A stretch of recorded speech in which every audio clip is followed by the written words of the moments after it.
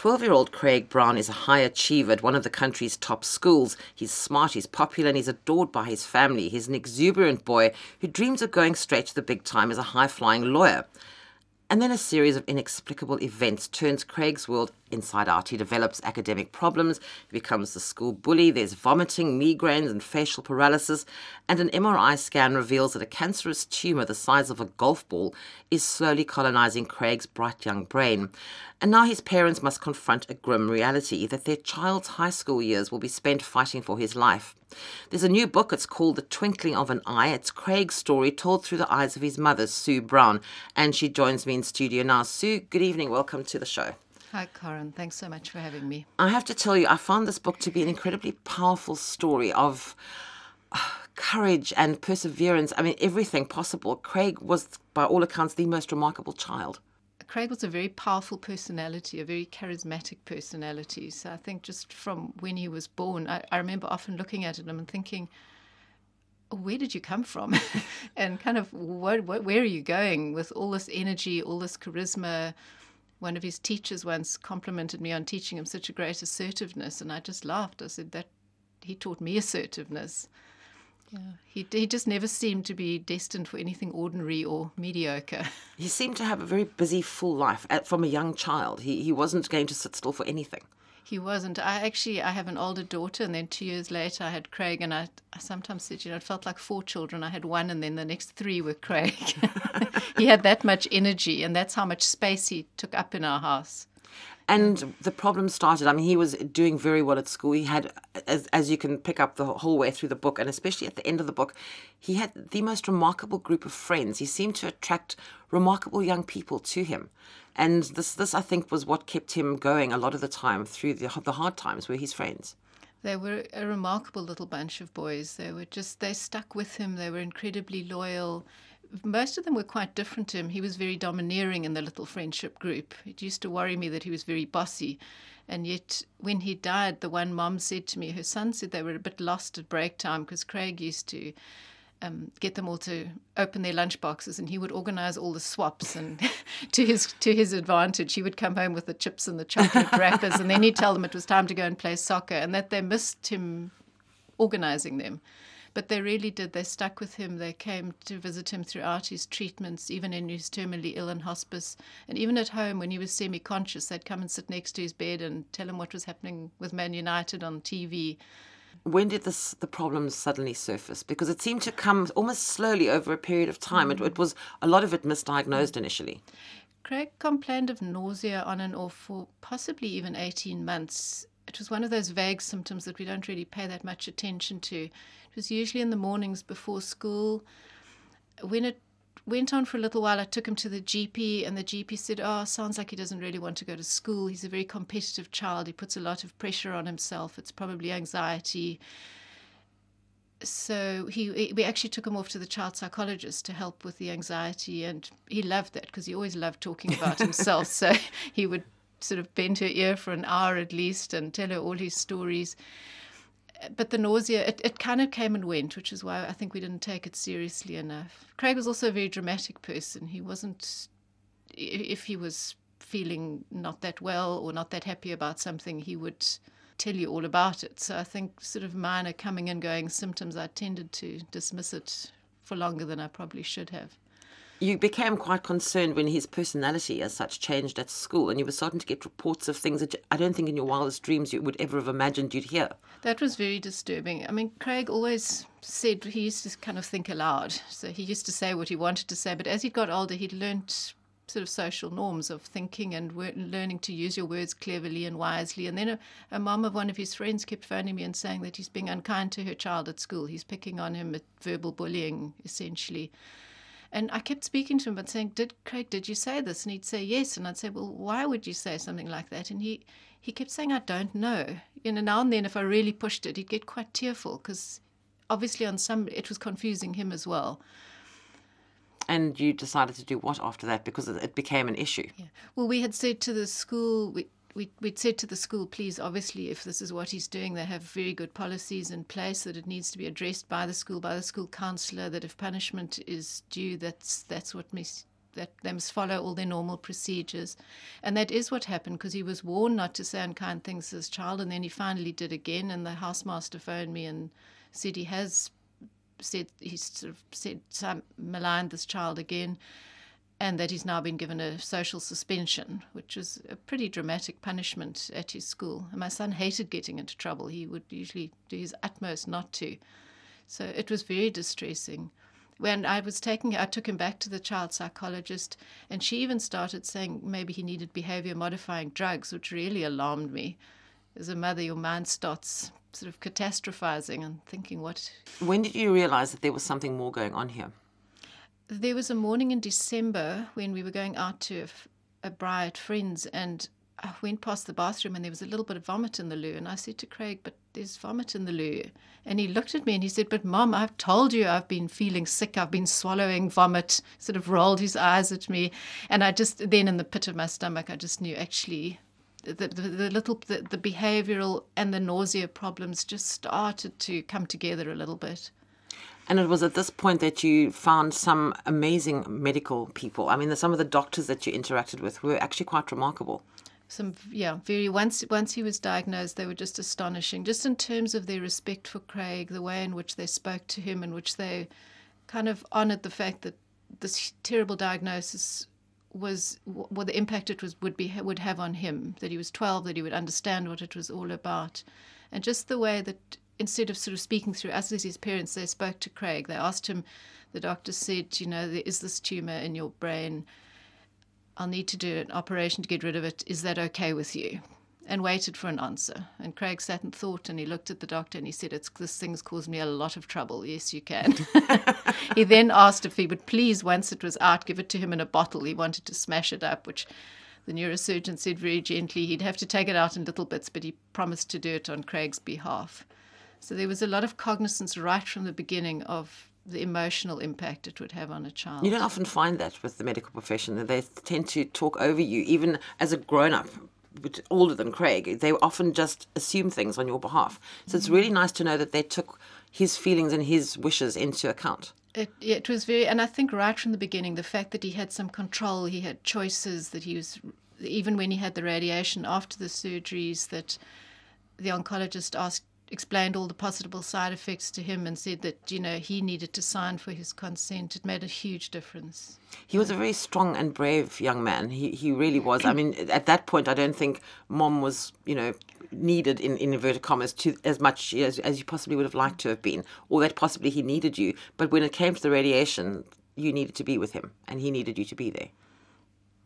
I think even from when he was having scans, I think when you're in a room like that, I would sit there and just sort of put my hand on his shin. Although being a very independent child, I had to be very careful that I wasn't kind of overdoing it. I remember from when he was about 3, I planted a kiss on his cheek at his preschool, and he sort of very theatrically wiped it off in front of everybody else. So, but when he was obviously sick again, then he did want me near again. So you had to play it quite carefully. There was a very interesting part in the book, I think, and his sister actually comments on the fact that he came up to her at one point and planted this big kiss on her cheek, and he never does that. She wrote at the back of the book, she writes her story, basically, and she mentions it again there, that this was quite something for him to have done that.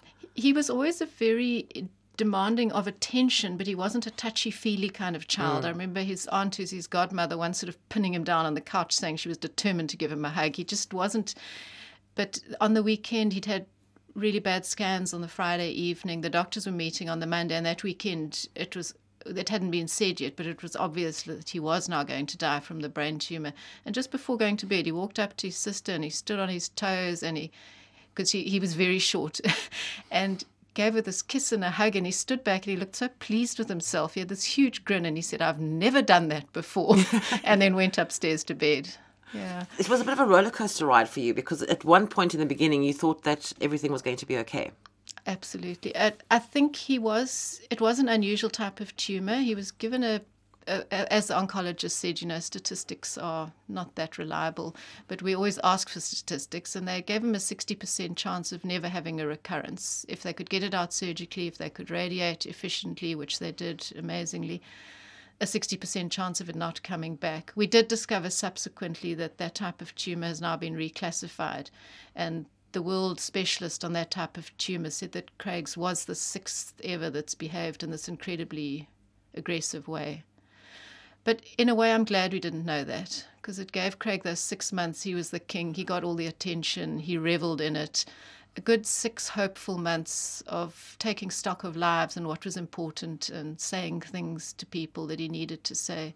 I think to be given that devastating diagnosis right at the beginning, I feel for people who get that, who don't have that bit of time of maybe we're going to beat this thing. Well, he even made his sort of stage debut. It was something that he really enjoyed doing. He did. And just before, in fact, a week before he was finally unconscious, he was actually on his school tour, and into Durban he went. He played tennis, he played chess matches. He was very sleepy, but he loved his marimba band.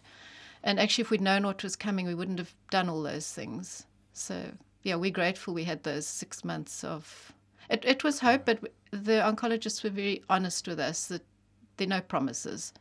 But you're living with a very unknown beast with a tumour. But he lived those 6 months to the fullest. He made every moment. He made the best of every moment he had, basically. Absolutely. In typical Craig style, he said he thought he should put a little bowl next to his bed, and anybody who'd been cross with him when he was behaving badly could just, if they were feeling bad, they could put in a little donation. Incredible child. Yeah. So you came to the end. I mean, you had quite a ride through the hospital system. Some of it was pleasant, some of it was a little bit sketchy. I was very angry at parts in the book, thinking, how on earth can people do things like this? I think when one's in that really sensitive space with a dying child, you're in a very, very, very sensitive space. So I think that if you invite people into that space, people you know, then they're very welcome. But I found that some people had this, perhaps other people hadn't. We were coming to terms with the fact that he wasn't going to get better and accepting that from a faith point of view that was what Craig was destined for, that was where his life was going. But people who didn't even know him or us or anything about his condition, who'd heard of it, there just seemed to be the odd person that, for what probably their personal reasons, felt that they needed to come and pray for a miracle. And it just felt incredibly intrusive.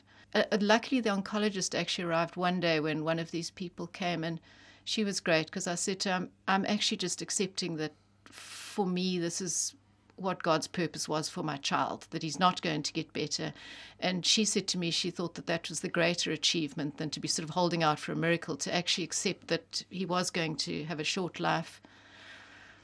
And yeah, so it's part of the journey, I think, of learning. And for me, it makes one re-examine one's own faith. And so for other people who come in like that, to a degree, I was also kind of reflecting on where I was at. And I did thankfully have medical staff who I could just say politely, do you mind just asking this person to go, that it's not a good time to be here? The one thing that you do talk about quite a lot in the book, well, towards the end of the book, obviously, is Craig's time at hospice and how that impacted to the fact were you now volunteering at hospice as yourself. As a result of what happened to Craig, I'm a physio by training, but I had never actually had dealings with hospice myself and with terminally ill and palliative care, the whole palliative care world. And I must say, once we knew Craig wasn't getting better anymore, hospital just really wasn't the right place to be anymore. Certainly not an ICU, that busy, noisy, intense environment. And my husband, the oncologist, suggested we just go and meet with the doctor at hospice. And I went there and I just felt like I'd been given a parachute, because we felt at that time, you just discovered our son's actually dying. You feel as if you're in a free fall. And I just walked in there and I felt like I could breathe, that these people around me were themselves at peace with the fact that we don't live forever, and they were going to help us do this thing, because we knew we had to do it, but they were the right kind of support. And Craig came home towards the end as well. He did. He, strangely, even just before he lost consciousness, he kept just saying to us, I want to go home, I want to go home. But because he was suddenly unconscious, needed specialised feeding and nursing, we had a 2-week period at the hospice where we got on top of all of that, where they helped us, where they taught the carers. And then they enabled him to be at home, because the nursing sister would come and pop in and manage his treatment at home. And then his friends could come and visit. And although he was semi-conscious, he definitely knew he was at home.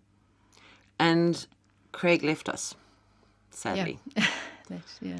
How he was just, I think, just 13 when he It was 12 days after his birthday. 13th birthday. Yeah. So he had his last birthday and then he left. Yeah. And the impact must have been incredible. And as I mentioned to you before we came on air this evening, reading the book, as I said, I found it an incredibly powerful story. But there was one part towards the end when Craig died and his dad wanted to himself carry him out of the house. Even talking about it now, it's upsetting me. I found that to be an incredibly emotion-filled moment. And you told me it was hard for you. You wouldn't have really wanted him to do that. I think it was just such an incredibly poignant gesture that he wanted to make. Thankfully, the wonderful St. Luke's nursing sister was sitting with me and she said, you know what, it's what his dad needs to do. Let him do it.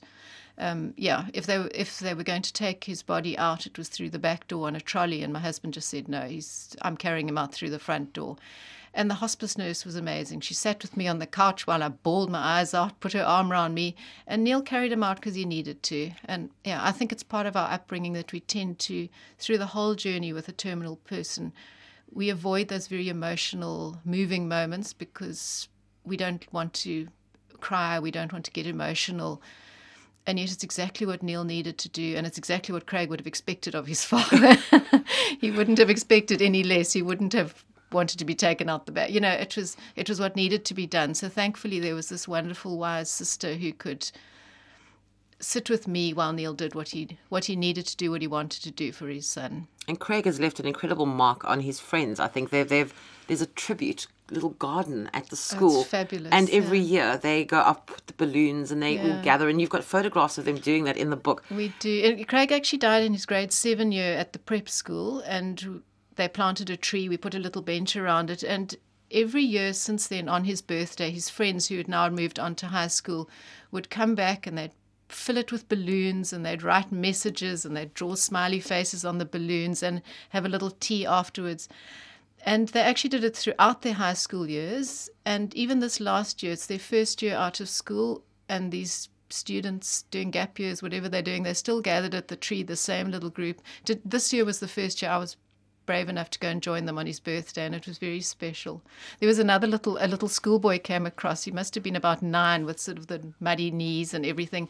And he stood there in his uniform and looked at all these great big chaps and said, can anybody tell me what's going on here? So one of them turned around and said, no, that this boy had died in grade 7, and that's why they come back every year on his birthday. So this little guy counted on his fingers. And he said, so this tree is 6 years old, he said, and then sort of nodded his head and walked off. It was so like Craig would have been. Craig would have gone and said, excuse me, but please tell me what's going on here. And as I mentioned, you now, it's almost a case of giving back in a way, is yourself working with people at hospice. Yeah. It must be how difficult is that for you? But on the other hand, how rewarding is it for you? Hospice just made all the difference to Craig's last weeks, to us as his family, to his friends, to actually learn how to integrate loss into life, how to carry on with life in a way that honors Craig. And I just feel so strongly that should be available for everybody who finds himself in that awful place. We were fortunate that we actually had private medical care, but private medical care does not do what hospice does. Just that incredible multidisciplinary support of the family, of the friends. They would go and speak to his grade at school. And just in terms of how we've all learned to honor Craig, to carry on living, to do things that Craig would appreciate and enjoy, that wouldn't have happened without hospice. The thing about hospice, as far as I am aware, is that if you can't afford to pay for hospice, they don't turn you away. If you have got a medical aid who will contribute, that's fine. But you don't need to be flush with money to be able to be helped by hospice. That was one of the things that struck me the most. It doesn't matter if you're living in Bishop's Court or you're living in a shack somewhere. Your treatment, your care, the dignity with which you're treated is exactly the same. And that's such a rare thing to see these days. I loved that when Craig was in the ward, because death is such a leveling thing. Actually what we all need and want is the same thing. We want to be pain-free. We want to be comfortable. We want to have our families around us. We want to be cared for at home, whether home is very big and grand or whether home is a very poor. Wherever home is, your heart is, your family is there. And I just think it's remarkable that an institution can manage to give that level of care to everybody regardless of means. Now, as I mentioned right at the very beginning, you've written all about this. The book is called The Twinkling of an Eye. What got you started on writing the book? I think after a trauma like losing a child, and I'm sure there are other traumas that have the same effect, my brain just felt scrambled. And I was trying to make sense of how I was feeling, to try and find words for those feelings. So I was reading the books of anybody else that I could find that chronicled loss of various types. And then I just automatically started teasing out words, almost, finding words that other people used that I would go, that's what it is. That's what this feels like. And then I just slowly started writing my own version of it. And also just because in the fact, although my son was dying, that he was potentially going to die, and then we knew he was going to die, it was also just such an extreme time of living. And those incredible people we met, I wanted to pay tribute to my son for the way he coped with it, to those medical professions who were just brilliant. And yeah, so it was partly a record and partly for me to actually find words to explain how I was feeling and to try and, I think after such a loss, you become a new person, and I was trying to work out who I was and what I was going to do going forward and what was going to make my life meaningful. The one thing that actually resonated with me in here, I have a friend who lost a child, and the one thing she always said to me was when she went out afterwards into society, basically, or into a shop, she always said to me, how can these people be walking around as if nothing's happened? Do they not realize I've lost my child? And I think there's a little bit of that in your book as well, where everybody else is sort of getting on with their day or not quite knowing what to say to you or either avoiding you. It's a very difficult time when you're suddenly back in the world and people don't know how to respond or how to relate to you anymore. It was very interesting once the story had been written, because there's some things in there that sometimes they're just too painful to speak about. So, and once I had written them and other people had read them, it was as if we'd had a conversation. Sometimes even with closest family members, those really painful things, even when the grandmothers read this book, there was things in there they didn't know. So it brought everybody closer. I think there was a communication that was going on. In fact, somebody said to my husband, she said, I've been avoiding your wife. I didn't know how to speak to her, but I've read the book now. Now we can chat. I think people don't quite know where to start. And I think a lot of the time too scared to say anything in case they offend you or upset you, or, you know, it's a very difficult time for you as well because you don't want people all over you all the time, either you or still, I think, in the very early stages dealing with the loss. Yeah. And yet at the same time, I think you really appreciate, well, certainly say when Craig was sick, the people that used to, even little boys used to come and ring the doorbell to come and visit. That's a really brave thing to do, to go into the space of somebody who is grieving, because you are so sensitive. If someone said to me the sun was shining today, it would probably be offensive at that stage. So I think people are really brave. And I think people are really hard on themselves sometimes, saying, I'm sure I said the wrong thing and I'm going to say the wrong thing. But the fact that you've been brave enough to come into their presence and acknowledge the loss means a huge deal. And I think you also realize that it's coming from a good place. And often we say the wrong things because we're trying to make somebody feel better. We find it really hard to sit with their pain. So I do it myself, even having been through this. I'll gabble on and say something really stupid or inappropriate because I'm finding the sitting with their pain really hard. I have to keep going back to those young boys, the friends of Craig. I mean, remarkable young men. I'm sure they've turned out to be quite remarkable. They are. I'm very interested to see. Well, they're all young adults now, and strong men. Their counsellor at their school said to them, this thing with Craig, it'll be a scar on your heart. You'll carry it always, but you will go forward, and you will, because they went through the grief, they've integrated it. They lost their son. One did an amazing play at school. He wrote it. The script was based on a boy who's finding his identity, having lost a friend. So in their own ways, they've dealt with it. Yeah. So the book is available, Sue, The Twinkling of an Eye. It's published by Human and Rousseau, available in all good bookstores now. Yes, and also online as well. Where would they find it online? Well, they can order it through Takealot and Loot, and it's also available through Amazon in the e-version. I'd highly recommend this. It's the most amazingly powerful, emotion-filled book, and it'll change your mind about a lot of things that you possibly thought about, and possibly open your eyes to a lot of things that we sometimes don't like to look at. So a really powerful book. And Sue, congratulations on that and for putting the story of Craig so well in this book. I'm gabbling now because I don't quite know whether to say I enjoyed the book because it's kind of the wrong word. I just found it a very powerful experience to have read the book. So thank you for writing it. Thank you so much for reading it. I think when people read a very people are frightened of reading sad stories.